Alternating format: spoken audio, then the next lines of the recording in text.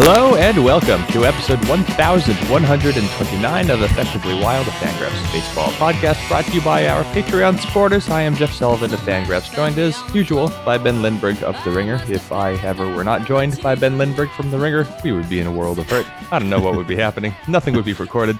How are you? I'm doing well. Someday that might happen. Maybe I'd take a day off. Say that. My Iron Man streak will end. I don't know. We'll see. Where is your streak? It's not 1,129. No, I think I've missed maybe 3 episodes in Effectively Wild's history, something like that. But it's been quite a while since the last one. Do you remember which episode it was that you last missed? Gosh, I do not.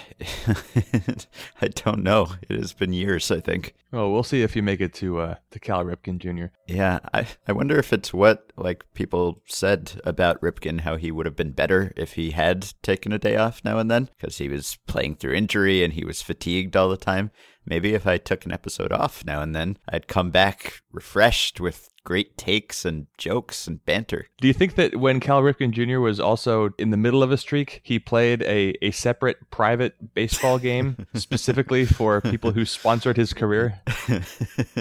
Probably not, no. Yeah. Off the top of your head, tell me the all-time top 5 San Diego Padres in wins above replacement. Oh, all right. Gwynn. Yep. Winfield. Yep, that's 2. Top 2.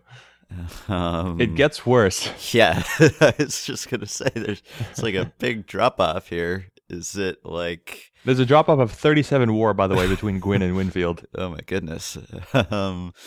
Is it like Andy Ashby? Oh, he's number 5. Oh, he was the one I didn't think you were going to get. Okay, yeah, no, I don't know who else I'm going to get, but I was feeling pretty good about Andy Ashby. Ken Caminiti? Nope.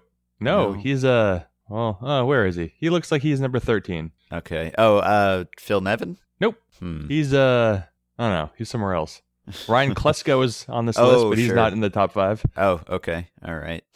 Will Myers? I don't know. No, but I can tell you that Will Venable is number 24. Oh, wow. Huh. Yeah. Now we're looking at Trevor Hoffman. Oh, number 4. That was obvious. Okay. Yeah. And Jake Peavy, he's number 3. Oh, Jake Peavy. Oh, yeah. All right.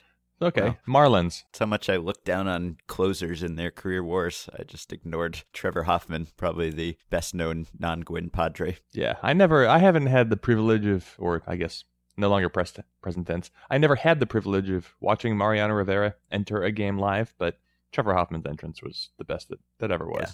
Rivera's entrance was a lot of fun too, particularly in a playoff game or something. That was a good one. I don't know if there are any closer entrances now that, I mean, I don't even know, granted, I'm not going to games in every stadium, but there aren't any closer entrances now that have that kind of resonance, are there? Like the Enter Sandman, Hell's Bells. I mean, everyone has their entrance song, but I feel like none of them has quite reached that level of notoriety. Maybe just because no closer has reached that level that Rivera and Hoffman were at, but yeah. Yeah, right. Like Jansen must have an entrance song. I feel a little silly not knowing what it is, but it clearly hasn't pervaded the national consciousness. And I don't know how befitting he's clearly the best one right now, but just his whole aura on the mound, it's not one of as we were talking about during the game the other day. It's not like he isn't up there being intimidating. He's just up there looking past you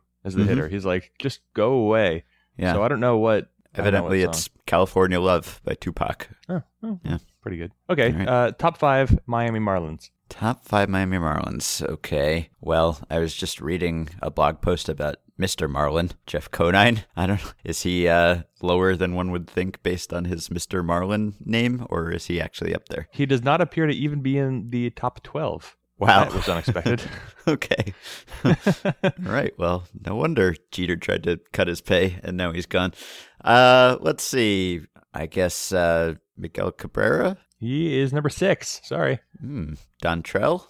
Yep, that's 5. All right. Stanton. Yep, he's 1. Is Fernandez on there? He is number 11.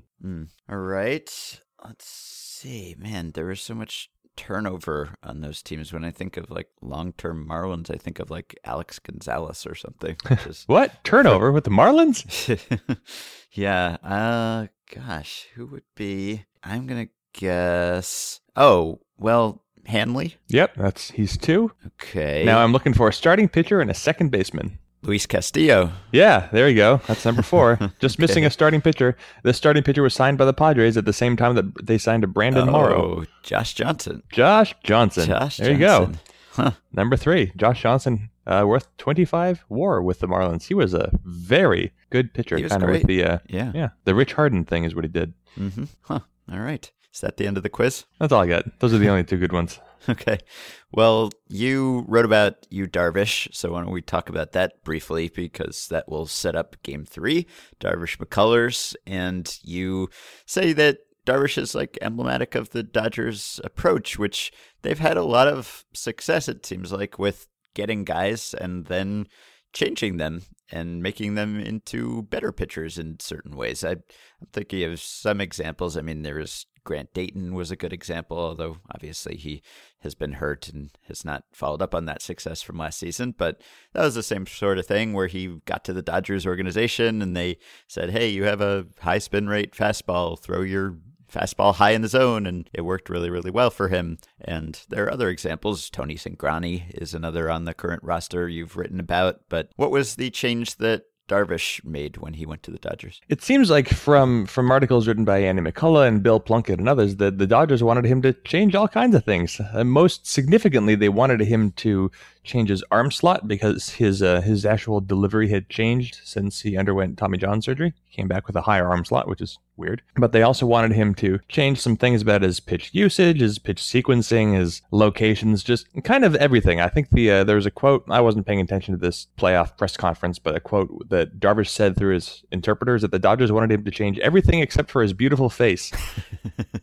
So it's I think what stuck out to me the most about it, I mean, you don't get a whole lot higher profile than Yu Darvish. He is a top of the line starting pitcher, not the best in the game, but he's an ace. He's now number 1 starter. He's an impending free agent. He just joined at the end of July, joined the team. He would spend a maximum of like 3 months with in his career, assuming he's not re-signed. But the Dodgers were able to gain his trust immediately anyway in making changes to his game. I don't want to overstate how significant this is because it's not like we know that much about how teams and players interact across the league, but it stuck out to me that the Dodgers not only have all these numbers and analytics and ideas of how to make a player better. Every team has ideas of how they can make a player better, but the Dodgers immediately were able to communicate their messages to Darvish and they were well received. And so if you figure that this is there's been a lot of coverage of like the Pirates middlemen, just like the communicators. I don't know what to call them, but just the intermediaries between like the decision makers and the players. And teams have been trying to hire those because everyone has numbers, but they don't necessarily all know how to communicate them. And the Dodgers have been able to communicate their ideas to Darvish, and he's implemented them. And the funny thing is, if you look at what he's done as a Dodger, he's not even like clearly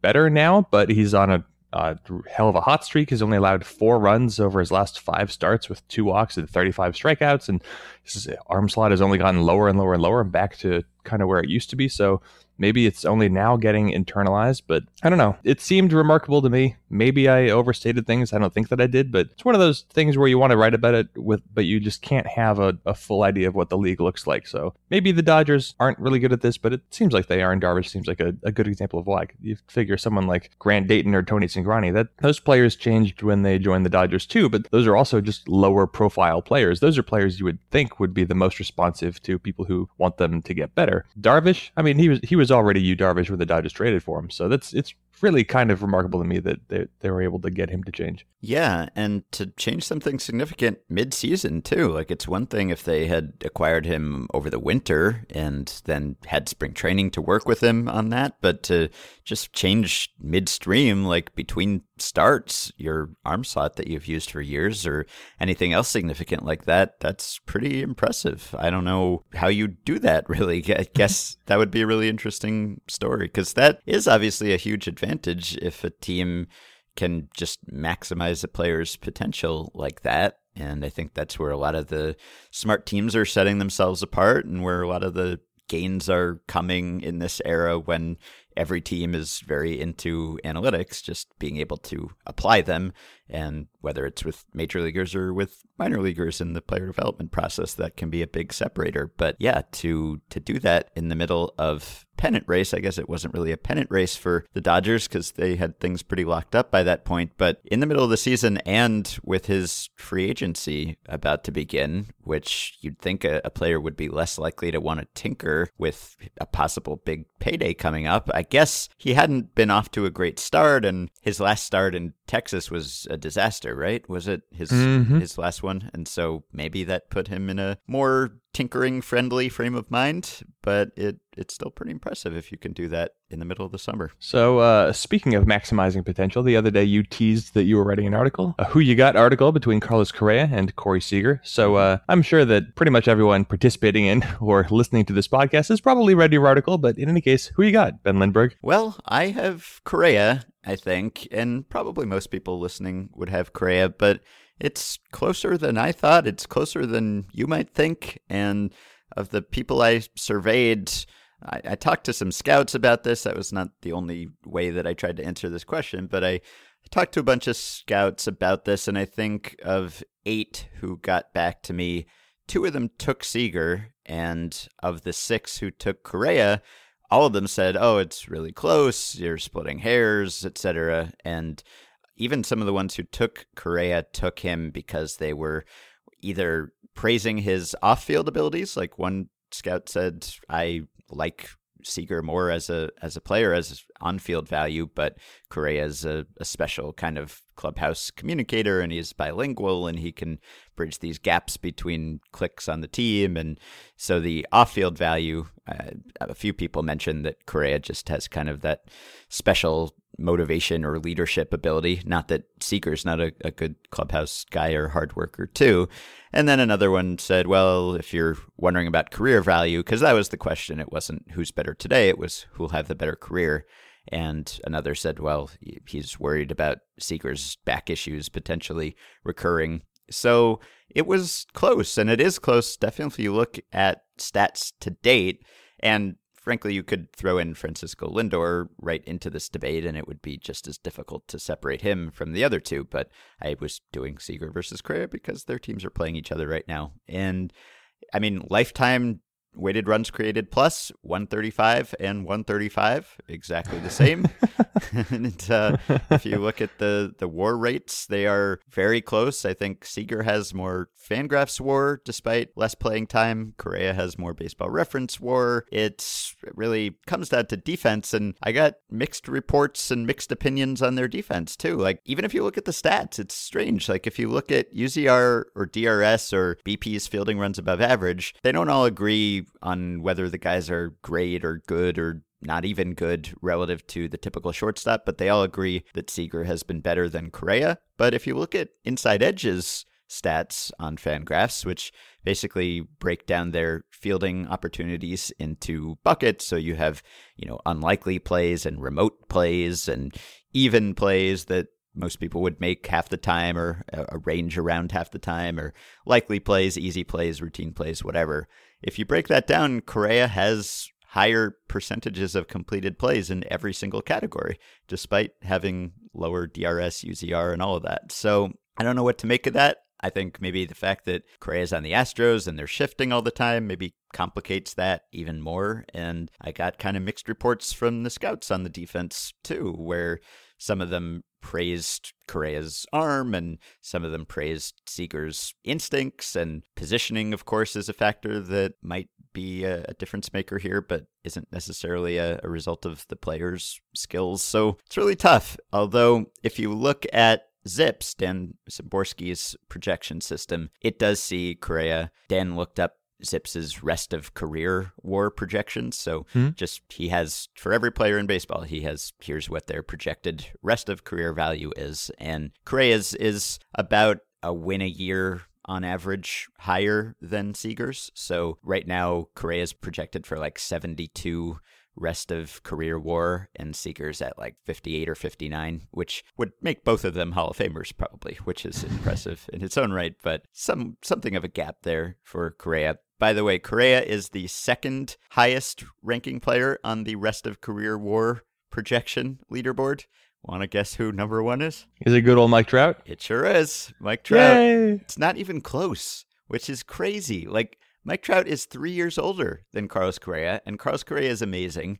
And yet Mike Trout has, I think it's 16 WAR more projected over the rest of his career than Correa, which is just, it's crazy. Like, I was talking to Dan, like, how old will Mike Trout have to be before he is not the player with the most projected rest of career value? Like, he's going to have to be, like at least a couple more years, right? Until someone could potentially unseat him from that. So he's going to be like 28 or who knows how old, and he's still going to be projected as basically the most valuable career remaining of any player, even though there are, 20-year-olds and 21-year-olds breaking in every year who have very bright futures ahead of them. So that's incredible. And top 5, by the way, according to Zips, goes Trout, Correa, Lindor, and then Manny Machado, and then Seager. So Seager's 5. So these guys are both in the top 5 players in baseball and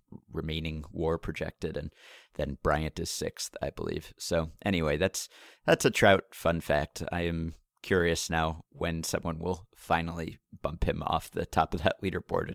It's just obscene how old he's going to be before that happens. Where did Dan have Keon Broxton? Don't know. Not in the top 6, surprisingly. But yeah. Well, should we do 40 minutes of email? Yes, I think we should. So I have some lined up here. So let's start with Scott. And this is an email from before World Series Game 2. So I will have to adjust the numbers in here slightly. Scott says, this year, home teams are 23-8, which is a .742 winning percentage. Obviously, now the Astros won one, so they are 23-9. And Scott says this is well above the 54% I have seen cited as the average home field advantage. Is this just noise for a single postseason, or is something real going on? The Yankees in particular are a far different team at home versus away, as we have seen. They are a magnificent home team and a crappy road team in 2017.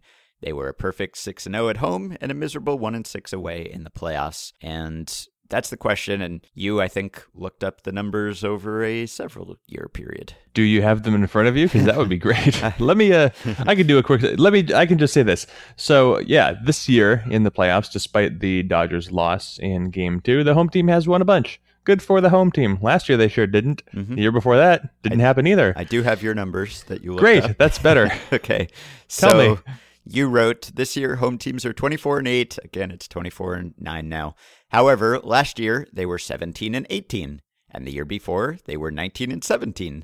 Since 2010, the home team has gone 155 and 125, which works out to a winning percentage of 55%. And now that would be 155 and 126. So this is exactly the home field advantage that one would expect. Yep.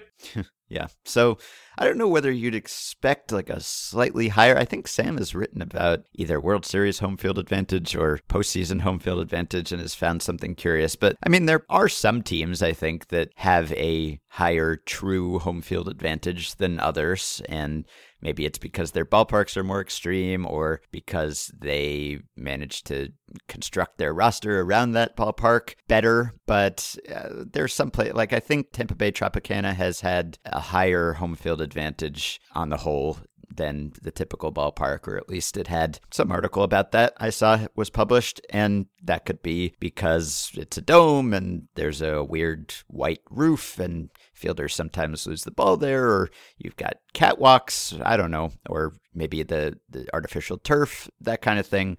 You could imagine that there might be a bigger home field advantage in that kind of scenario. And the Yankees could be that. I mean, Travis Sawchik wrote when they were still in the playoffs about their air ball advantage at Yankee Stadium this year. It's one of the best places to hit balls in the air. They hit a lot of balls in the air, and they got plenty of kind of wall scraper home runs in those short porches. So in theory, maybe teams that take better advantage of their ballpark would be more likely to make the playoffs, and therefore maybe you would see, on the whole, a higher home field advantage in the playoffs. But I don't know. That's probably just looking too deep into this and theorizing too much, because as you point out, over a span of several years, there is no difference from what you would expect. I don't have all the numbers in front of me. Well, let me put this a different way. I do have all the numbers in front of me, but they're not arranged in the way that I would like. But ordinarily during the regular season, you expect that when you're at home, the average team wins 54% of the time. Therefore, when you're on the road, you win 46% of the time. And I've poked around, never really found anything worth writing about, but a team that stood out to me as having... So the team with the biggest seeming split, of course, is the Rockies. And looking over the last 10 years, Rockies have won 54% of the time at home. That's good, average. And they've won 40% of the time on the road. That's bad.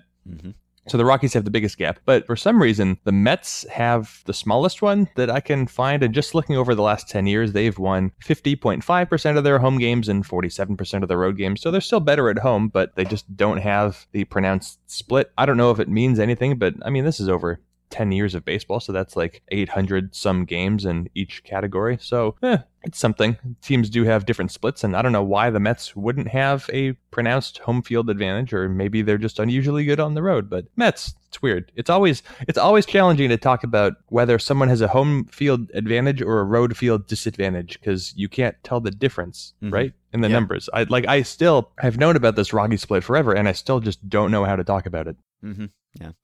All right, question from Nicholas. I have a Charlie Morton question. At the start of the year, or maybe even preseason, when talking about the Astros, I believe Jeff said positive things about Charlie Morton. A lot of the Astros preseason writing also was positive about Morton, the reason being a smallish sample of higher velocity. Was there anything else that made people think Morton would do well? He was projected for only 0.7 WAR and finished at 3.3. How can this sort of projection process be more generalized for any pitcher? What else can be taken into account to say the projections might be wrong? I think what made Morton so interesting is that it was March, but also what made Morton so interesting is that there are big sample statistics and there are small sample statistics. If you were really encouraged by, I don't know, Charlie Morton's rate of home runs allowed, well, that is not really going to tell you very much because it takes forever for that number to stabilize. But what was so exciting about Morton is that he only played in like 3.5 games last season before he, his Achilles, I think he busted. But before he got hurt, he was throwing like 2 miles per hour faster than he had before as a starting pitcher. And that's one of those, like, you don't fluke your way into throwing harder as a starter. It just doesn't happen. You can have maybe a recording instrument that, like, the gun can be too hot or something, but you can't, like, you can go out and you can have an Armando Galarraga. You can almost throw a perfect game just by getting lucky, but you can't just throw hard by luck. Charlie Morton clearly had done something, and then he suffered a season-ending injury, which is never good news for a pitcher, but it wasn't an arm injury, so yeah, what do you care about Charlie Morton's legs, as long as he's able to walk around? So he was throwing harder, and in that tiny sample of data with the Phillies, I think he missed more bats than he ever had. He just, all of a sudden, he became this, like, almost flamethrower who has a lot of movement on his fastball. So he became really interesting, and it seemed like it would be a smart gamble. What did the Astros get him for, like 2 years and $14 million or something like that? Yeah. Mm-hmm. Yeah. Good contract, but clearly Morton had this extended history of injuries and missing time, but the Astros saw a guy whose stuff played up rather dramatically over like 3 weeks before he missed a whole year. And, again, you never want a pitcher to be hurt for an entire season, but if anything, if a guy blows out his Achilles and then doesn't pitch for the rest of the year, it kind of preserves his arm a little bit. It could have come back even more fresh. So not saying that it always works out like this. We mentioned Josh Johnson earlier, and I think he's had Tommy John surgery about 13 times, but he also just kept hurting his arm. Morton's different. And I was trying to think of, obviously, I think the bigger issue with this question is you can't really generalize the Morton case because there just aren't really pitchers like him very often, which is what made him so interesting in the first place. But I think maybe this offseason's equivalent or closest equivalent is going to be Brandon Morrow. He had a bigger sample of success this year, and he's a reliever, but he's going to be a free agent, and I have no idea what he's going to sign for. I feel like, though, given that he's throwing hard and he's throwing strikes and he seems healthy, seems like he could get 3 years, which is insane. Yeah. But maybe it's not, because if contracts are just about paying for what you think a player is going to do, who cares about the track record? Mm-hmm. Yeah. And I mean, the Steamer projection system does factor in pitcher velocity. So I don't know how huge a factor it is. I don't know how much Morton's projection improved because he was throwing a bit harder in a small sample. But that's the kind of thing where I think maybe we could make gains in projection systems. I don't know how great they would be.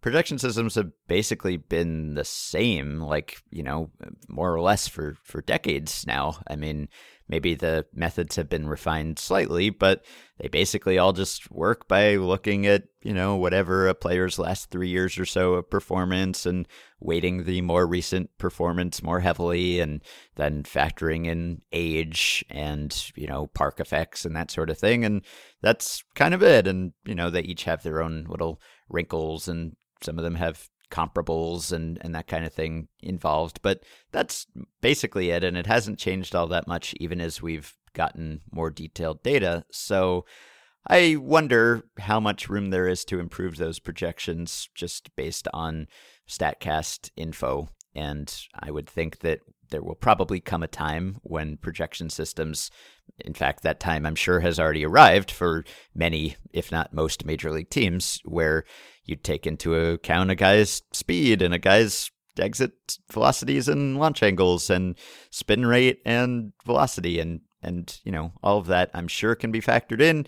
As we've talked about on the podcast, it can also be misleading and deceptive, and guys can have little peaks or troughs in any of those stats, and it might seem significant at the time, but might turn out not to be. And now that we have that data, we keep digging into it and trying to come up with explanations for every slump or hot streak, which it's easier to do now because we have that data. So I don't know, it might turn out to be that just still looking at the last 3 seasons or whatever is actually the best thing to do on a league-wide level, even though there is the occasional Morton or swing changer who does really transform himself, because some guys that will stick and they'll actually reach a new level of performance. Other guys, they will go back to doing what they did before, or they'll keep doing the new thing, but it just won't work as well. So that's a tough thing for the projection system people to answer, and I would expect some gains to be made there over the next decade or so. Mm-hmm. All right, question from Charles. Hey, Ben and Jeff, I was fooling around with the leaderboards on Fangraphs, and I noticed something very interesting. Of the top 20 career BABIP leaders since 1920, 13 of them are active players. Why is this? Is it just a matter of relatively small sample size, or is there a more interesting answer? And I think the answer is that we're in a high BABIP era. And for the last 2 decades or so, BABIP has routinely been high. It hasn't really changed very much over that span, despite the advent of shifting and all of the swing changes and all the ways that baseball has changed. BABIP has been high. It's been around the 300 level, a bit below, a bit above for the last 20 years or so. And that is historically very high. If you look back into the 80s, 70s, 60s, 50s, BABIP was often 20, 30 points lower than it is now. I think the one exception is like the 1920s and early 1930s. BABIP was about as high or even a little higher than it is today, but that's basically it. So obviously, if we've been living in a high BABIP era for the last couple decades, the players from this era would be the high BABIP career players. And the question, of course, is why is BABIP higher? And that is an interesting question. I would imagine it has a lot to do with just the speed and strength of today's players. Just, I don't know, base stealing is obviously not what it has been at other times, but speed maybe is, and you may just have some guys who are getting down the line faster than ever before, and you also have guys hitting the ball harder on average than ever before, and those two things would lead to higher BABIPs, so that seems plausible. Yep. And there's the other related, I think less important point, but the important point that active players are still active and generally have not declined. And so players get older, and so then their numbers get worse. Mm-hmm. Yeah. Well, okay, let's do a related question then. This one is from Dennis, and he says, I realize I've had this perception that baseball is in an era of defensive excellence. something has led me to believe that everyone generally agreed that fielders had been getting better every year over the past decade or so. I recently realized, however, that I might just be mistaking optimized defensive positioning with actually improved fielding. So my question is whether fielders today are actually increasingly sure-handed, throws are increasingly accurate, and defenders are increasingly situationally aware. Have errors actually gone down? Is Joe third baseman in 2017 really much better on defense than Joe third baseman in 2000? Or are his handlers just better at telling him where to stand? Or are playing surfaces just more reliably maintained and bad hops curtailed? You know what's weird is that Joe third baseman is a catcher. Just a weird development course. But so if you look at historical fielding percentage, which is a number that I don't remember the last time I said that out loud, but it's gone up. So there are fewer errors that get charged these days than there used to be. It's not, I wouldn't call it dramatic, but it's gone up. Fielding percentage is always a difficult stat to look at for a few reasons, but it's always so high that like a tiny variation can be meaningful because like a difference between 0.97 and 0.98 is pretty huge. But in any case, fielding percentage has gone up. That means there are fewer errors these days. Now that could just as easily be a change in scorekeeping as reflecting a change in defense. I think that if you talk about just athletes overall, league-wide, everyone is getting better at everything. This is one of those kind of common points that we keep in the backs of our heads. You think about what could Babe Ruth do today? Yep. Probably not a whole hell of a lot. He could swing sometimes and he'd be really tired pretty fast. But I do think that there are two things going on that sort of counteract one another. Players, I think, are getting better. Just the training is better. We don't need to go over, I guess, everything. But athletes are getting more athletic. They're getting more skilled. But at the same time, for a variety of reasons, mostly having to do with defensive shifting and the rise in strikeouts and velocity, meaning there are fewer balls in play, I think that there is less prioritization of defensive ability, especially among like infielders, middle infielders now than there ever has been. And so I think athletes are getting better, but teams are also going to be asking less and less of like their best infield athletes to actually be really good at defense. Now that has less to do with sure-handedness and more to do with range. I think you just need less range, but I don't know, maybe it seems like defensive abilities might be related to one another. So I think we could be approaching some sort of plateau if we're not there already. Mm-hmm. Yeah, I mean, I'm skeptical of the idea that players might not have gotten better at anything. I just think that given how much money is in the game, given how much better teams are at evaluating players, given the probably increasing size of the player pool just because of the domestic population and the international markets that have gotten more into baseball, it's just hard for me to imagine that players are just not better than previous era's players in just about every respect. So on the one hand, I think it's hard to imagine that fielders are not better than they once were. On the other hand, as we just discussed, batters are having a higher batting average when they put the ball in play today than in most eras of baseball history. So it seems like those are conflicting ideas. I don't think they actually are. I think they can both be true, but it is kind of unintuitive that fielders would be getting better, but batting average on balls in play would be getting higher at the same time. But I think there are just some confounding factors there that we have discussed. So it's weird, but yeah, I think fielders are better. All right, David. Oh, right. David mentioned he wanted to respond to our analysis of the MLB ad about the families who root for entire leagues, which we did hear from one listener who says he belongs to a family that kind of does that. I mean, I think it's not totally uncommon for if you are a fan of, say, a National League team and that team is eliminated, maybe you'd root for the National League representative in the World Series. That was probably more common in the past when the leagues had more established identities than they do now, where the only difference between them is the DH, basically. But David says, I wholly agree that there are no fans of either entire baseball league. And maybe there he means like fans who buy every team in that league's merchandise, as the people in the ad did. But if such fans were to exist, now would totally be the time. We're living in a golden age of interleague baseball. Prior to 1997, a fan of the AL or NL only got to experience an interleague baseball game 4 to 7 times a year during the World Series, plus exhibition games during spring training and the All-Star game. Then with interleague play, there were an additional 3 weeks or so of AL versus NL action. Now, a league fan gets an exciting game almost every night of the regular season, in addition to the World Series All-Star Game and spring training. That's almost 8 months of cheering on your league. I'm not saying such fans exist. They don't. but if they did, now is when they should, which is just true. I was thinking of it as the opposite, kind of, just because, again, like the distinctions between the leagues have broken down, and in terms of play style, in terms of player turnover, and in terms of the leagues playing each other constantly. So it's not like you really feel a loyalty to AL or NL anymore, other than the DH. That's basically the one thing that sets them apart. So in that sense, if you were a fan of a league for some reason, I would think that the rivalry would be less heated. But as David points out, and this is a good point, I guess the opposite might be true, because you get constant contests between leagues now in a way that you once didn't. Yeah, you get them a lot, but how many interleague games are there a day? Let me look something up real quick. So how many days are in a Major League Baseball season? It's like 182 or something? Yeah. Isn't that right? Yeah, right around there. Mm-hmm. Okay.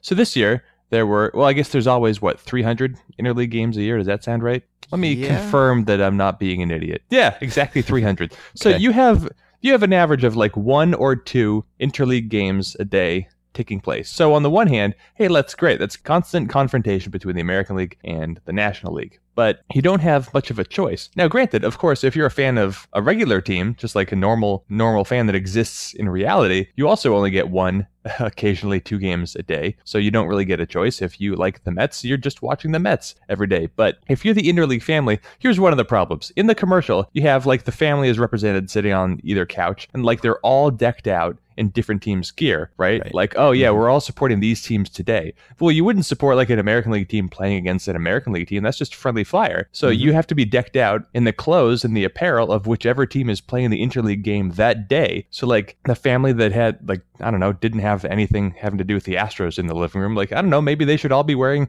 their Blue Jays stuff in the commercial. And then maybe tomorrow they're all going to change. Like, there's so much money. This is such an expensive thing to choose to do if you're a family. Like, I already know I don't have that much sports apparel. I don't wear it, but like, it's not cheap. The teams see to it that it's like $25 for a t-shirt or something. And then you're throwing in pillows and framed art and hats. And like, what, are you going to be wearing your stupid Indians hat when you're watching the Blue Jays play the Padres on a Wednesday afternoon? Like, no, you have to, if you support the league, it just doesn't, maybe it's a commercial shot in the off season. I'm not entirely sure. I don't know why you would, I don't know. I don't wear a whole lot of sports apparel during the off season of teams that I have the apparel for. And it doesn't hold up, but I guess I understand part of that perspective, but it doesn't hold up. It doesn't hold up.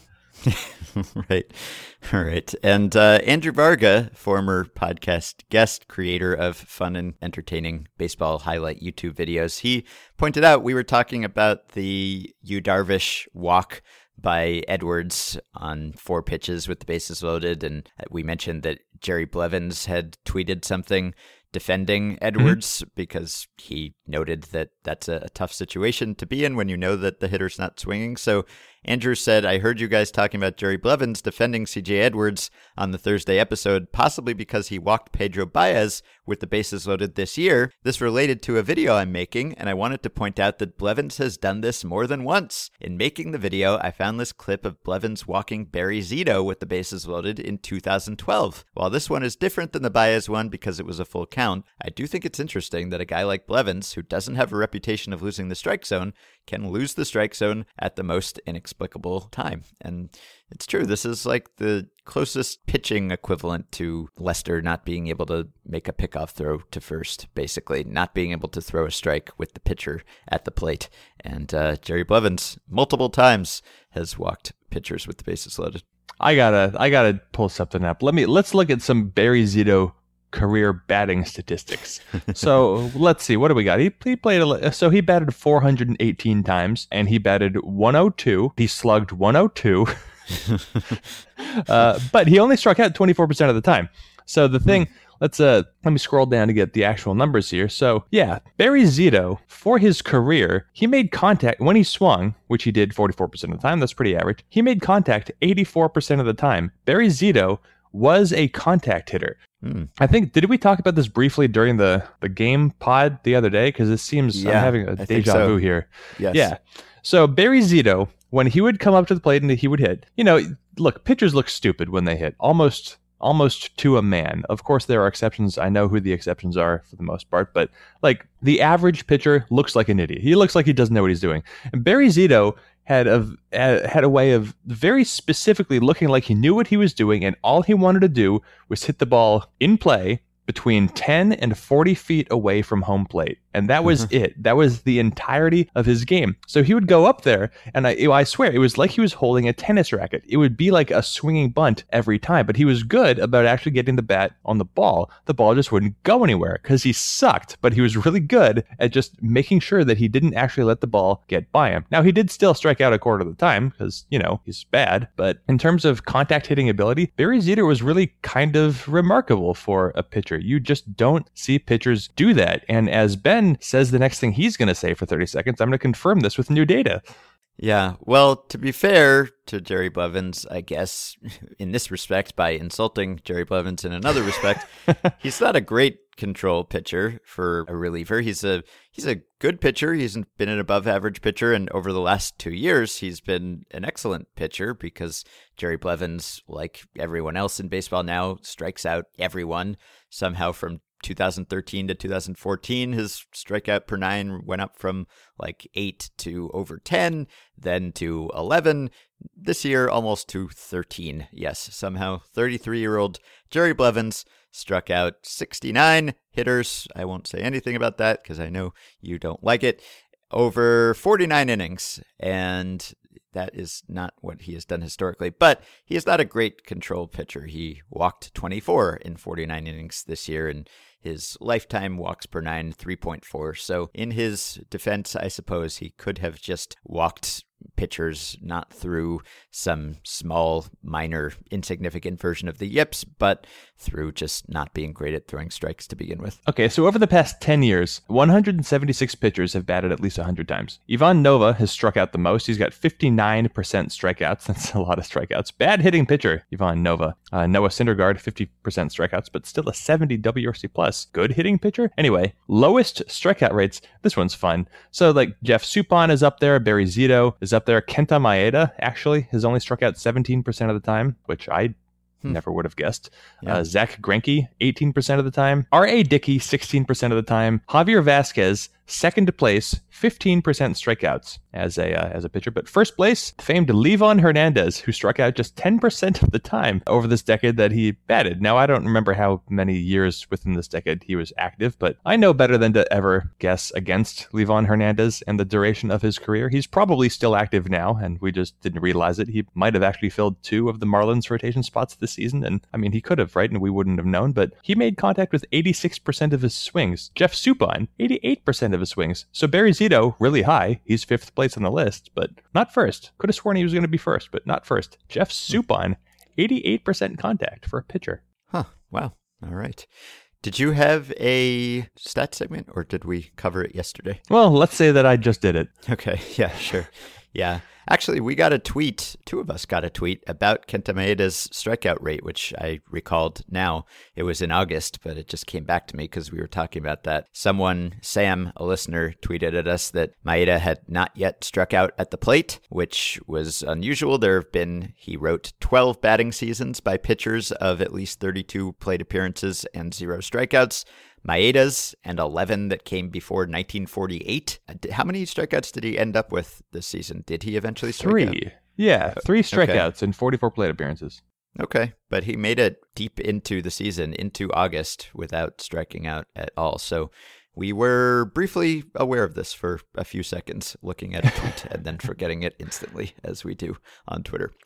All right, couple more before you get to your chat. Let's do this one. Olga says, there was a reference in the last episode to things that can happen in a short series, which is a common phrase in the postseason. But now that you guys are the unofficial language mavens of baseball, can you address that concept? A 7-game series, and even the 5-game division series, will be the longest series any team has had all season. Who started calling playoff series a short series, and why?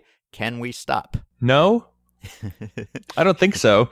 I think people say short series not in comparison to a regular season series, because I think for the most part, people don't think of the regular season as actually being composed of series. I always think of the regular season as, well, it's 162 games and maybe one day, hopefully 154.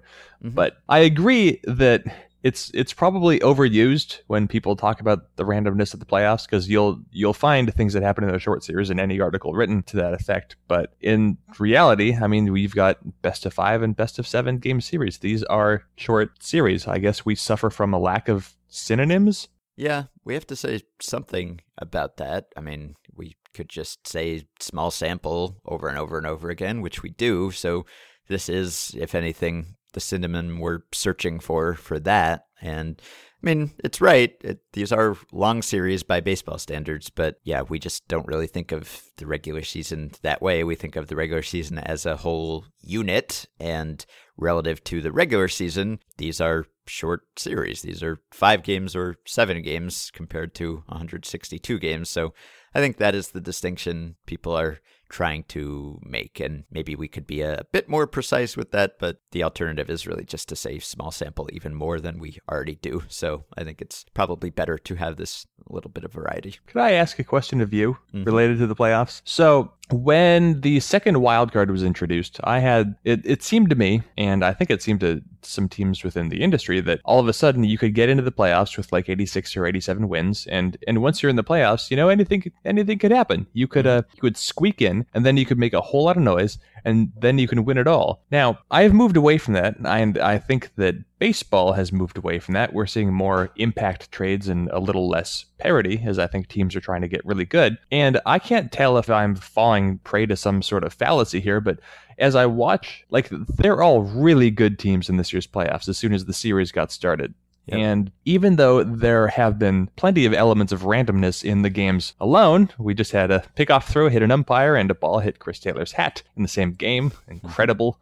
But as I watch these games, I don't, and like in my head, I think that there's basically zero way that the Twins were ever going to win the World Series, right? Like they got throttled by the Yankees, but then if that didn't happen, then they were going to get throttled by the next team. And I guess, are the playoffs are they a more effective separator of talent than maybe we give them credit for from an analytical perspective? Or is this just being biased because we're just watching individual games at a time and we want things to seem less random than they are? Yeah, we kind of touched on this recently when we said that maybe the playoffs are more telling just because every team is going all out and you're trying to win each individual game more than you do in the regular season. But then I think we followed up that by saying, but so is the other team. And so in theory, the same thing should apply on both sides. So I can't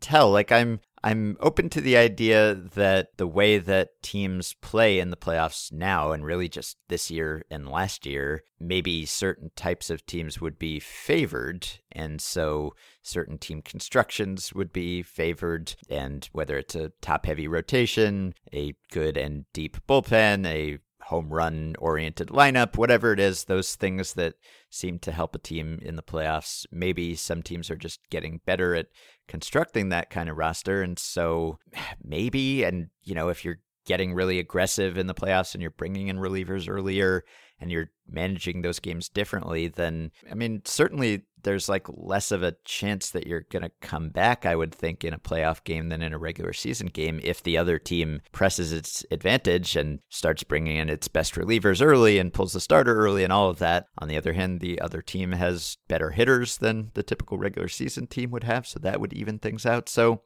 I really can't tell. I don't know. I get the same feeling you do, but maybe that's just because we saw like the Dodgers dominate the Diamondbacks and then dominate the Cubs. And yet, on the other side, we saw the Indians lose, right? Despite being the better team. And the Astros came very close to losing despite probably being the better team. So, I don't know. I think we might be talking ourselves into something that's not there. I think it's clearly like the Indians and the Yankees. I don't know which team is better built for the playoffs. You want to say the Indians? I assume it's the Indians, but like at least they were close, right? Like those were two very good baseball teams. I don't think it was a complete upset that the Yankees won. But like now imagine it. Of course, being a Mariners fan, I think about, the Mariners came kind of close to the wild card. What if they had just squeaked in? Well, then they would have gotten the Twins treatment because they're not good. You know, like there's there are, in any given year, it seems like there are going to be a small number, this year's atypical, but there's going to be some small number of like really good baseball teams. And then there's going to be the teams that squeak in. And I don't know, maybe it's just been too long since we had to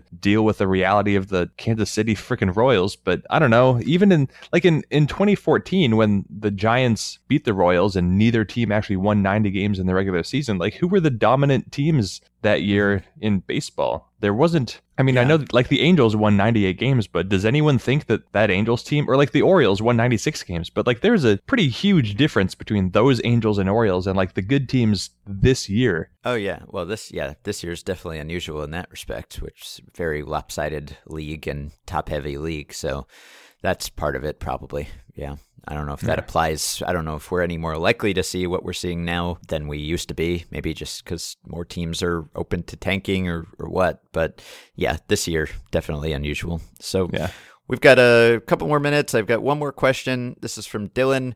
He says, so I was on Jamie Moyer's baseball reference page, prompted by seeing a baseball card of him in a Colorado Rockies uniform. Yes, he made 10 starts for the Rockies 5 years ago, and was reminded that he holds the record for most home runs allowed in a career, 522 home runs. Granted, he pitched in the so-called PED era and also pitched for 48 years, but he didn't pitch during the flyball revolution. So, do you think anyone will ever break that record? And if so, are there any likely candidates currently pitching? So I looked up the active leaderboard for home runs allowed, and the leader, as one would expect, is Bartolo Colon, but he's at 407, so he's 115 home runs away from Moyer. Colon ranks 12th all-time, or is tied with David Wells for 12th most home runs allowed in a career all-time. So he's not really anywhere close, and no one is within 60 home runs of Colon. Bronson Arroyo, who is basically done, is 60 home runs behind Colon. Then you go to CC Sabathia at 336, James Shields 327, John Lackey 319, Irvin Santana 307. Those are the only guys above 300. So it doesn't seem as if anyone has a particularly good likelihood here. I mean, like, unless Sabathia's late career kind of renaissance here, unless he turns into the next Moyer and pitches for another decade at this level, which I guess is theoretically possible, but unlikely. I don't know that any active pitcher really has the inside track on this thing. And I mean, partly that's because we've only been in this most recent and most extreme home run rate era for, a couple of years now, 2.5 years, whatever it is. So it's not like anyone has had a chance to rack up huge numbers in this era. And there's also, of course, the fact that pitcher workloads have changed and guys are not going as deep into games. They're not making as many starts in a season. And so even though the home run rate is higher, the home run totals may not be. Yeah, right. Like this year, the league leader in home runs allowed was last year's Cy Young winner, Rick Porcello. He allowed 38 home runs. That's a lot of home runs. But I don't know. In the year 2000, Jose Lima allowed 48 home runs. And 2005, Eric Milton allowed 40. The year before, Eric Milton allowed 43. Tough break, Eric Milton. Home runs are up. We know that home runs on contact are up, but because strikeouts are so far up, like you said, I guess I don't need to repeat your numbers. It's not going to happen, not unless something really, really dramatic happens to the game. Jamie Moyer's record will not be topped anytime in the near or even medium-term future. Mm-hmm. All right, so that will do it. We've got 3 World Series games coming up this weekend, Friday, Saturday, Sunday. For all we know, the World Series could be over by the next time we talk, but I'm guessing probably not. So we will discuss everything that happens next time we talk to you. And if you want to experience one of those World Series games with us, Jeff and I will be doing another Patreon live stream during Saturday's game, Game 4 of the World Series. We will be talking throughout, just as we did during Game 2, for our Patreon supporters at the $10 level and above. So if you are one of those, you will be receiving a message with a link to that stream. There's still time to become one of those if you are not already. So if you sign up at the $10 level or above anytime before first pitch of Game 4, we will send you a link to that broadcast. You can join us and chat with us, and we'll get some guests in to talk to you too. So you can support the podcast on Patreon and potentially get in on that live stream this weekend by going to patreon.com/effectivelywild. And 5 listeners who have already done that include Brian Riley, Daryl Purpose, Melissa Goodwin, Robert Livingston, and Marco Lepe. Thanks to all of you. You can join our Facebook group at facebook.com/groups/effectivelywild, and you can rate and review and subscribe to Effectively Wild on iTunes. Thanks to Dylan Higgins for editing assistance. Please keep your questions and comments for me and Jeff coming via email at podcast@fangraphs.com or via the Patreon messaging system. We will talk to some of you on Saturday, and we will talk to the rest of you next week. Enjoy the weekend. Somebody took my speed from me. Somebody showed me just how free I could be on a sea of tranquility. Love really changed me.